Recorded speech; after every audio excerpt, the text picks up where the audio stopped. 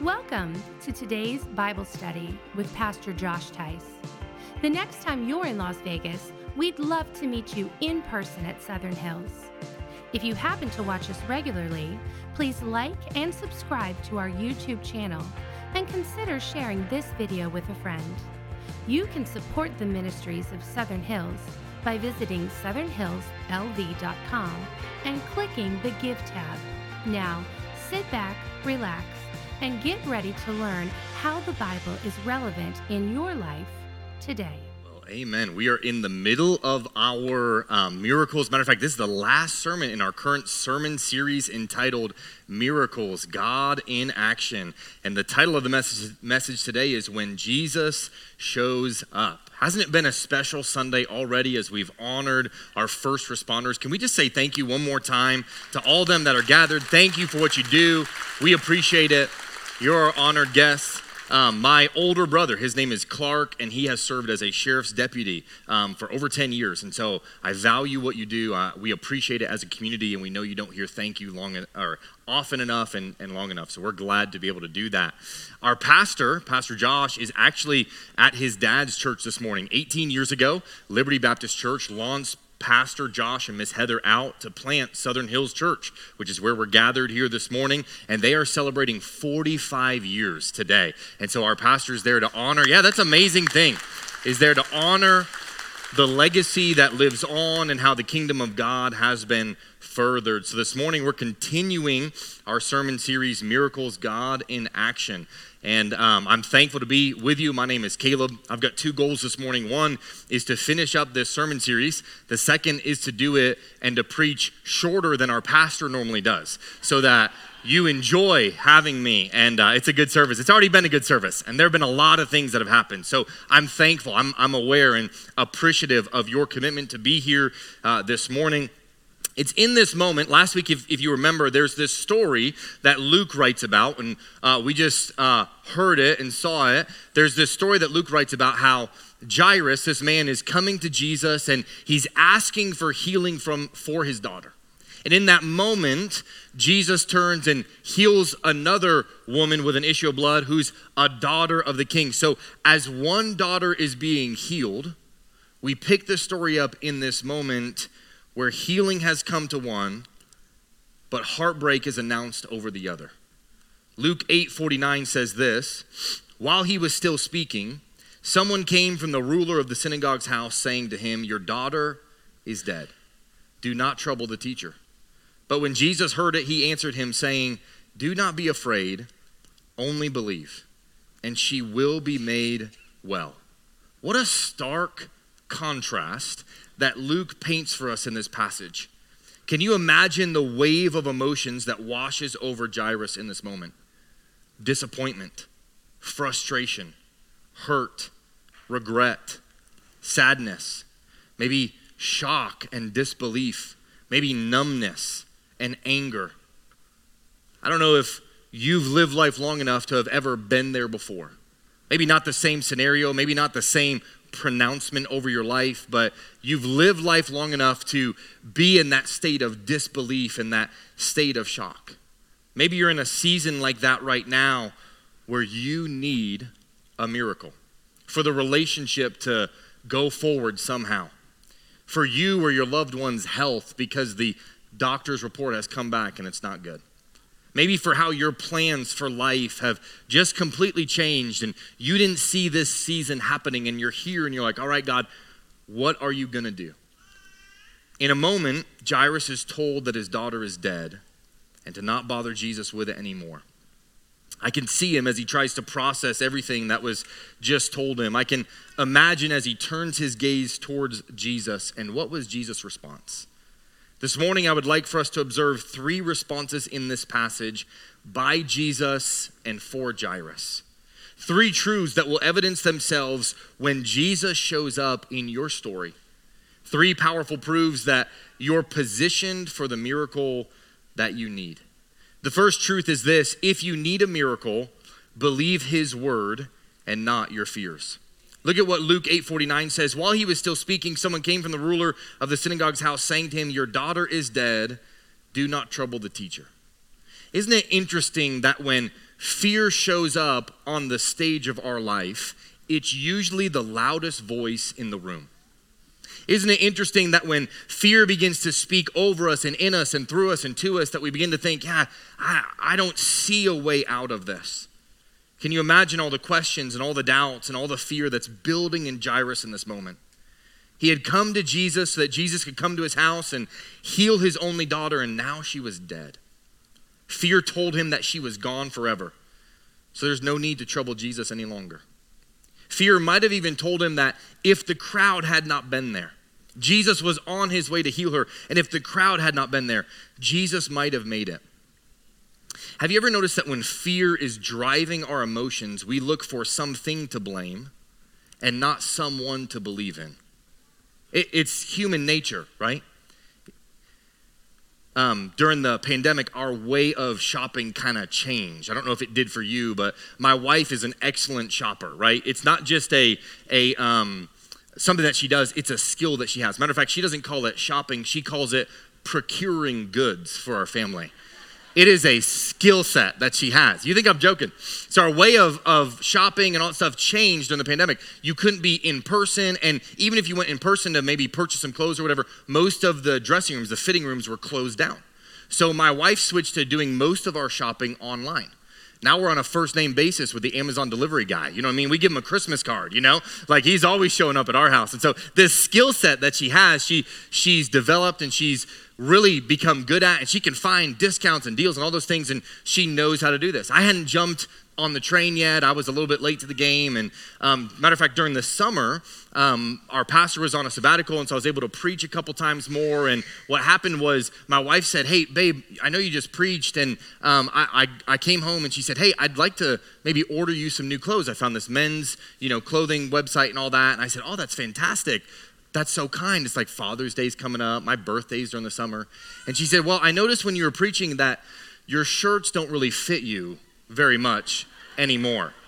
And so I thought, right, because the shoulders and the chest, that's not what she meant. She meant a different area. Okay, so she said, I really think it'd be a good thing if I order you some new clothes. And so I said, babe, look, I love you, I trust you, let's check it out, we'll try a couple things. So we ordered a couple pairs of pants and a shirt, and my birthday came, we ordered a couple things, and they had a Labor Day sale. My wife's like, let me get you one or two more things. I'm like, okay, yeah, that's great. So just the other day, we ordered something, and when they came to deliver it, matter of fact, Friday, I was through some meetings. I was sitting at a Starbucks doing some meetings with our one-on-one discipleship. I love the exchange curriculum that we use with Small Circle. And I was sitting at a Starbucks and just walking people through some steps in their Christianity. And I love to be able to do that. And if you're not involved in that program, I encourage you, man, find out what it is to be discipled or to lead someone in that. So I'm walking through this. I get home and I walk in the front door, and there's a small package there at the front door, and I pick it up and I carry it in. It's got her name on it. I say, hey, babe, here you go. And she says, thanks. Did you grab your clothes that we just ordered? And I said, no, this was the only package there. And she said, well, I got an email that says it was delivered and that you signed for it. And I'm like, well, it wasn't me. And so I thought, well, maybe they just delivered to the wrong door. Maybe it's somewhere. So I go back outside. I look on my neighbor's doors. I kind of walk our little cul-de-sac and check a couple of the other doors and kind of look like behind. Sometimes they'll put it behind like something, and couldn't find it anywhere. One of my neighbors was outside of their house, and so I was like, hey, did you happen to see this package says it was delivered? They said I signed for it. And so my neighbor's like, oh, do you have a clone signing for you? I'm like, not helpful, So I'm like, what's going on here? So I look and I check everywhere, and I'm like, I don't know what's happened. So immediately I begin thinking, somebody probably took this. Like maybe they signed for it. Maybe it was by accident. So 110 degree heat, I'm like knocking on my neighbor's door. Hi neighbor, how are you? Do you have my stuff? And I'm like trying to figure this out. Where could this be? Nothing. Everyone that's answers is like, man, I'm sorry. No, we haven't seen it. It's not there. So I go back to the house and I'm like, babe, I don't know what happened to it. And in this moment, what a rational person does is a rational person says, I'm going to reach out to the carrier, or I'm going to reach out to the provider, the person that sent this order, and just tell them, hey, it looks like maybe the package was lost. So my wife, being the rational one, reaches out, sends a couple messages, sends an email, but I'm not in a rational state. I'm in an irrational state. So I'm like, I bet someone has my stuff. Tomorrow is trash day. I'm going to go through and lift the lid on all my neighbors' trash cans, and I'm going to see if they took my stuff out of there and it's in their trash. And my wife's like, what are you talking about? And I'm like, I'm telling you, this theory is like developing in my mind. Like, Like, surely it's there. So we go to bed, wake up the next morning, and we're sitting at breakfast, and I'm like, babe, I'm telling you, I just think maybe somebody picked it up, maybe somebody took it. And she's like, babe, I love you. And you're 90%, you are glass half full, you're excited about life, all that.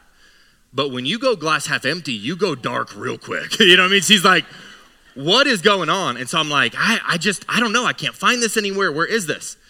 And so we get in the truck. We're taking the kids to the park, having a little bit of a family day. And so we load everyone in the truck, and we back out of our garage. And as we do, I had left the garage vented a little bit the day before, so some of the heat would escape and all that. And as we back out, there's the package way up under the truck. The mail deliverer had been very kind to say, I don't want this to be stolen. I'll throw it into their garage. And it went so far up under my truck that we couldn't see it. So I got out of the truck and I grabbed the package and I'm like, I told you nobody stole it, babe. It's here. It's right here. I know nobody took it, right?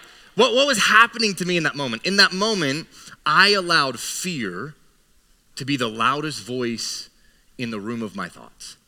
I allowed myself to think, oh man, surely something irreversible has happened. Surely no good will come of it. And maybe you're here this morning and that's exactly where you are. The voice of fear has resonated louder than anything else in your life. And you fear that your future is dark. You fear that something's going to happen negatively or something has happened negatively and there's no way to turn back from it. But Jesus is here to tell you this morning that if you need a miracle, you can believe his word and not your fears, because he promises that you have a purpose and a plan for your life, and he's working all things together for good. Maybe you're here and you feel like your job or your career has tanked or taken a wrong turn, but God promises this morning that he can make a way when it seems like there is no way. You simply must believe his word and not your fears. Maybe you're here this morning and your family feels so far away, but God promises in his word that he will turn the hearts of the children to the hearts of the parents. You simply must believe his word and not your fears. Maybe you're here and you wonder if you'll ever find someone to truly know you, to truly love you, to truly receive you. And God promises that he loves you so much that he died for you. You simply must believe his word and not your fears. Maybe you're here this morning and your faith seems lost. Along the way, some doubts crept in and fear began to be the loudest voice in the room when it came to what you believe, your faith. But God promises this morning that he can breathe new life into your faith. You simply must believe his word and not your fears. Timothy Keller says this in his book, The Reason for God. A faith without some doubts is like a human body without any antibodies in it. People who go blithely through life too busy or indifferent to ask hard questions about why they believe as they do will find themselves defenseless against either the experience of tragedy or the probing questions of a smart skeptic. A person's faith can collapse almost overnight if she has failed over the years to listen patiently to her own doubts, which should only be discarded after long reflection. Believers should acknowledge and wrestle with doubts. It is no longer sufficient to hold beliefs just because you inherited them.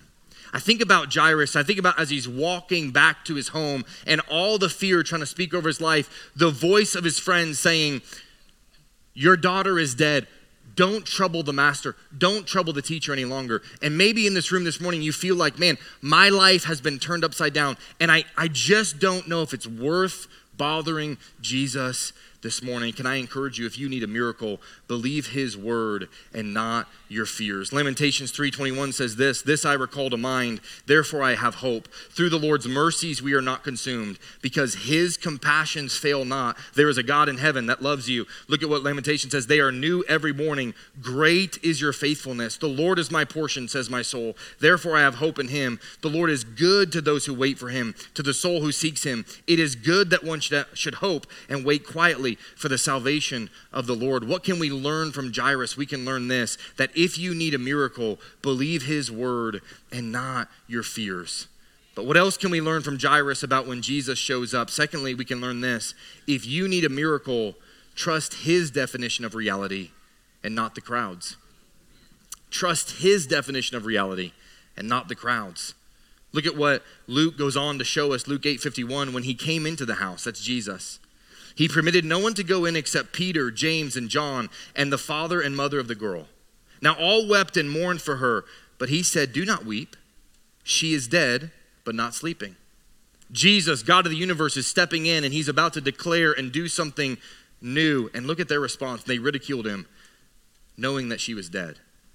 But he put them all outside. While the first condition for a miracle is internal, the second is external. Jairus refused to listen to the voice of fear and instead chose to listen to Jesus. Now Jesus shows up and speaks an incredible word of encouragement to the people who have gathered to mourn this little girl. Rather than observing what might happen, they laugh. Why? Because they know, their reality is, this little girl is dead. The men who arrived from Jairus' home believed that death meant the end of Jesus' ability to heal Jairus' daughter. In this moment, they think, man, death, that's it. It's over. Death is the end. The story, the chapter, the book has been written. Nothing good can come from this. So they say, why trouble the teacher any further? The professional mourners laughed at Jesus when he said, the child is not dead, but sleeping. When all hope seems lost, when life goes from bad to dead, we need to see things not like the crowd, but like Jesus. Even death cannot contain or disrupt the purpose and provision of our Savior. I want you to picture this for a moment. This daughter has passed. Jairus is distraught. He's choosing, I'm not going to listen to the voice of fear. Instead, I'm going to believe his word. Now he has a decision. Do I believe the reality as the world paints it, or do I believe in Jesus? While everyone thought this daughter had passed into eternity, eternity himself in Jesus Christ was walking towards this daughter, and it was about to do the impossible.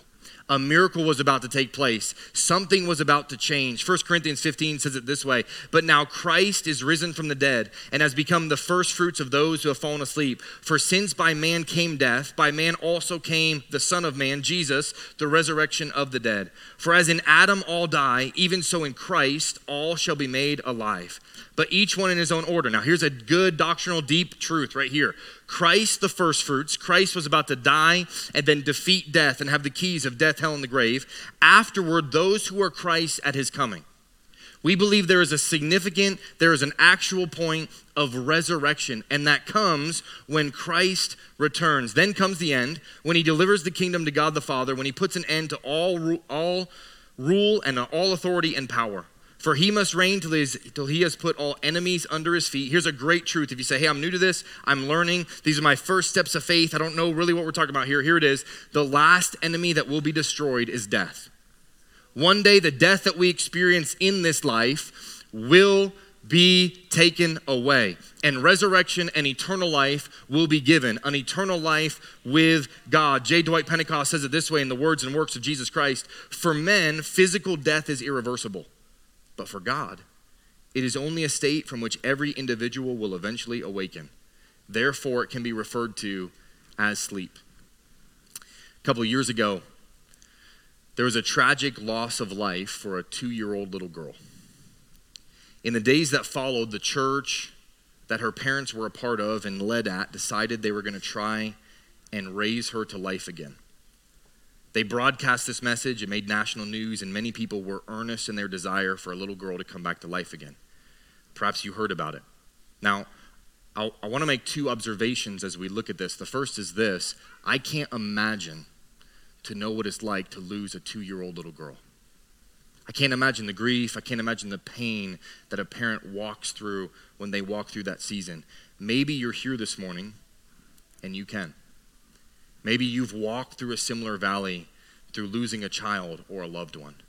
And with all the gentleness that is the love of Christ, I would encourage you this morning that this is why theology matters.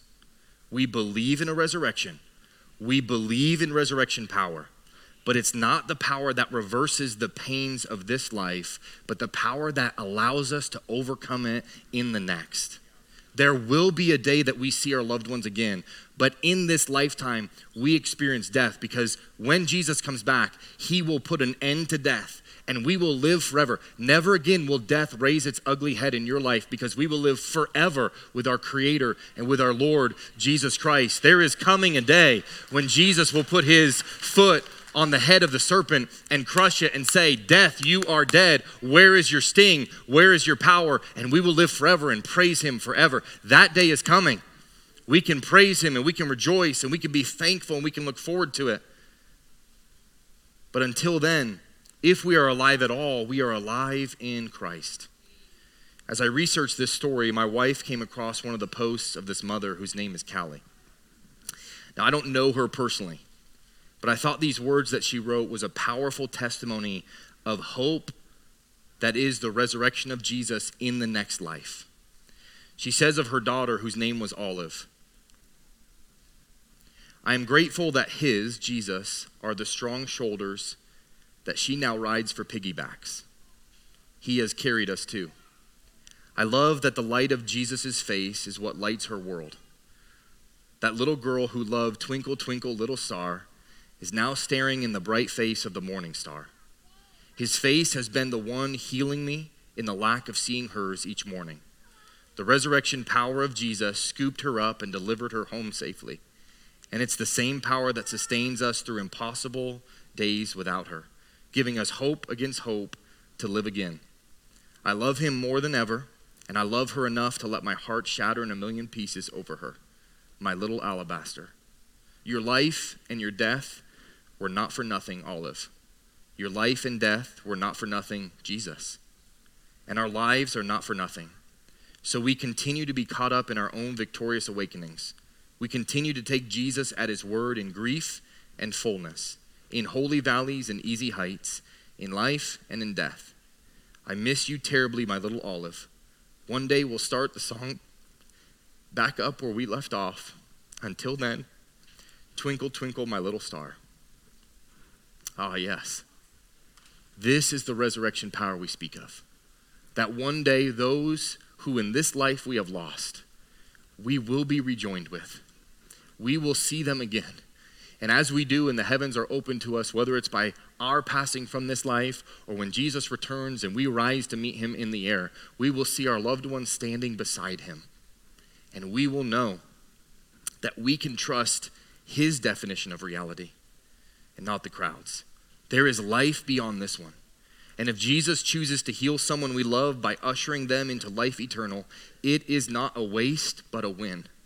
There is hope. Romans 4:17 says this, in the presence of him whom he believed, God, who gives life to the dead and calls those things which do not exist as though they did, who, contrary to hope, in hope believed. Maybe you're here this morning and you can look past the short time of this life to the one who is the Alpha and the Omega, the beginning and the end. And you can place your hope and trust in him and you can say, Jesus, one day I will exist forever, eternally with you. Until that day, make me your vessel. Until that day, I trust you. But against hope, in hope, I am believing. I like the song, What I See by Elevation Worship. It says, I see lightning, I hear thunder, something stirring 6 feet under. Dead things coming back to life again. I believe there's about to be another resurrection. Oh, I see signs and I see wonders. I see bursts of living color. Dead things coming back to life again. I believe there's about to be another resurrection. One day, we will stand with our loved ones on that golden shore, as the old hymn says, and we will be rejoined. But until that day, we can trust the reality that is Jesus's. The eyes that are eternal, and not just look on the temporal. What else do we learn from Jairus and Jesus? If you need a miracle, believe God's word, not your fears. If you need a miracle, trust his definition of reality and not the crowd's. But lastly, if you need a miracle, rely on his timing, not your timing. Let me ask you a question. 12 years, is that a long time or a short time? For Jairus, it was far too short. He had his daughter for 12 years, and then she was gone. For Jairus, 12 years was not long enough. But in the middle of this story, Jesus heals a woman who's had an issue of blood for 12 years. For her, 12 years was a long time. 12 years was a long time to be in pain. 12 years was a long time to hurt. Friend, I don't know what season of life you're in. I don't know if for you this morning, the season that you're in feels like a long season and you're waiting for relief. You're waiting for salvation. You're waiting for something to change so your circumstances, so your situation changes. Maybe you're here this morning and a lifetime wouldn't be long enough. Maybe you've lost someone that you love and you feel like, man, I wish I had just had more time. The time I had was too short. Friend, God, who never began to be but eternally exists, does not measure time the way you and I do. Therefore, we can rely on his timing and not our own. Look at how the story ends, Luke 8:54. But he put them all outside, took her by the hand and called, saying, "Little girl, arise." Then her spirit returned and she arose immediately, and he commanded that she be given something to eat. And her parents were astonished, but he charged them to tell no one what had happened. Psalm 18:30 says this, they relied on the timing of Jesus, and he came through. Psalm 18:30 says, as for God, his way is perfect. The word of the Lord is proven. He is a shield to all who trust in him. My wife and I got married and spent our first 7 years of marriage and ministry in Houston, Texas. And then we moved here, and we're so excited to move here and start a new season of life for two reasons. One was my wife was pregnant with our firstborn son, Gatlin. And so we're excited to move here and become parents and start a new journey. The second was my wife's family lives here in Las Vegas and has for 15 years. We'd come visit Vegas, and when you visit Vegas, it's different. You know what I mean? You're like, I'm gonna go downtown, I'm gonna go to the strip, I'm gonna see all this. When you live here, you're like, nah, fam, you're good. You know what I mean? And so we didn't know that difference, and so we were moving here, and we were excited. My wife's family's lived here, and so we're excited for our kids to grow up knowing Papa and Nana living right here. My wife's parents are named Mike and Nancy Stansberry. They've attended here for years. A couple months ago at the beginning of the summer, matter of fact, when we moved here, my son, as he was growing and developing and all that, we'd go over to Nana's house. We loved going over to Nana's house. He loves going over to Nana's house. And we'd go over there, and it was Easter time, and Hershey's had just put out like the little, Easter, the chocolate eggs. And so my son forever will call Hershey's Kisses and those eggs, he calls them Nana eggs. So he shows up at her house and he's like, I want a Nana egg. And I'm like, son, those aren't Nana eggs. And then the season passes and the eggs go away and the actual Hershey Kisses come out. And I'm like, son, these are called Hershey Kisses. He's like, they're Nana eggs. For forever. Like, I'm like, dude, one day you're going to grow up and go to a Walmart and be like, hey, I'll take some Nana eggs. And they're not going to know what you're talking about. You know what I mean? Trying to help him. No, forever they're Nana eggs. So we love taking them over to Nana's. We love taking them over to Papa's. At the beginning of the summer, Nana, my wife's mom, Nancy, got some not so good news from the doctor. She had received a report and they ran tests, they did a procedure, and they discovered that she has MMMT, which is a rare type of uterine cancer. Not only does she have it, but they believe it to be in stage 4. You don't have to know a lot about cancer to know that that's not good. We sat around their kitchen table and we all cried and prayed and cried some more. Every person, every family handles that type of news differently. The morning after we had found that out, I woke up. I usually wake up about 5. I woke up and noticed that my wife was no longer in bed.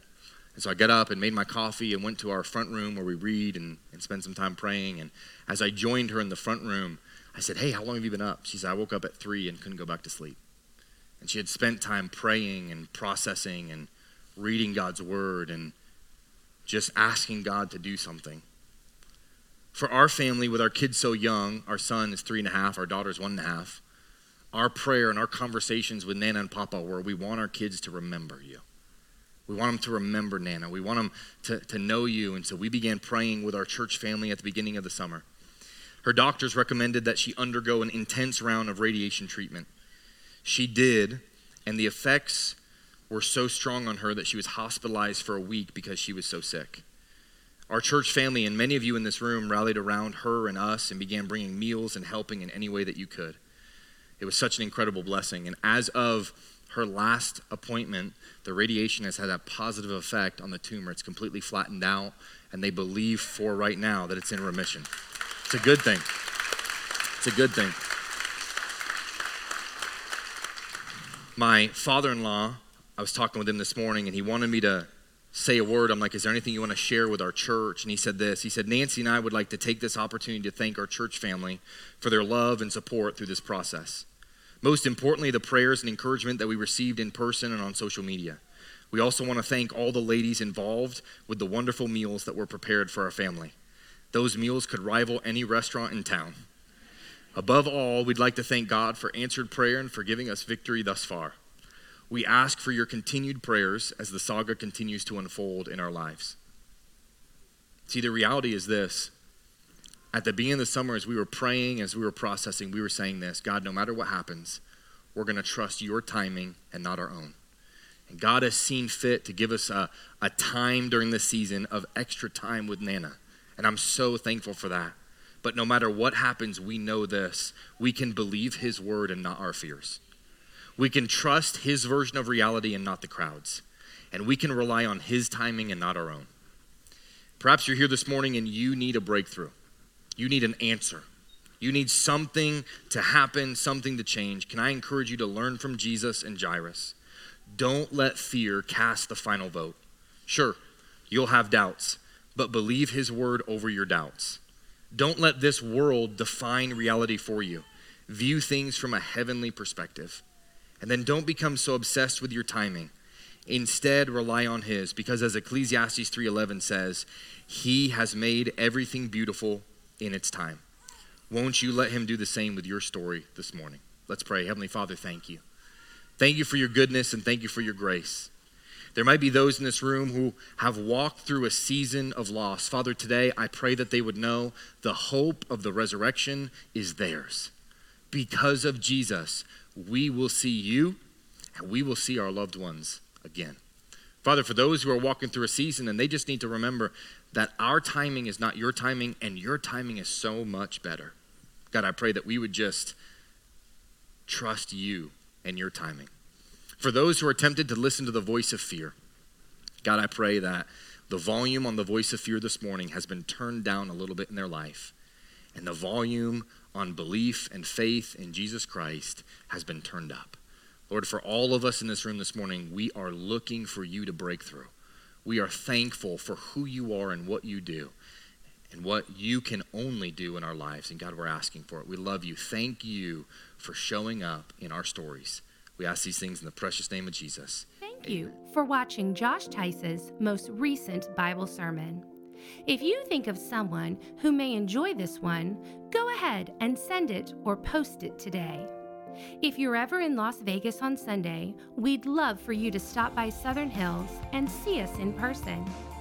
If you benefit from this virtual ministry, we'd also like to encourage you to support our gospel efforts by sending a donation to the ministries of Southern Hills. You can do so by visiting southernhillslv.com and clicking the Give tab.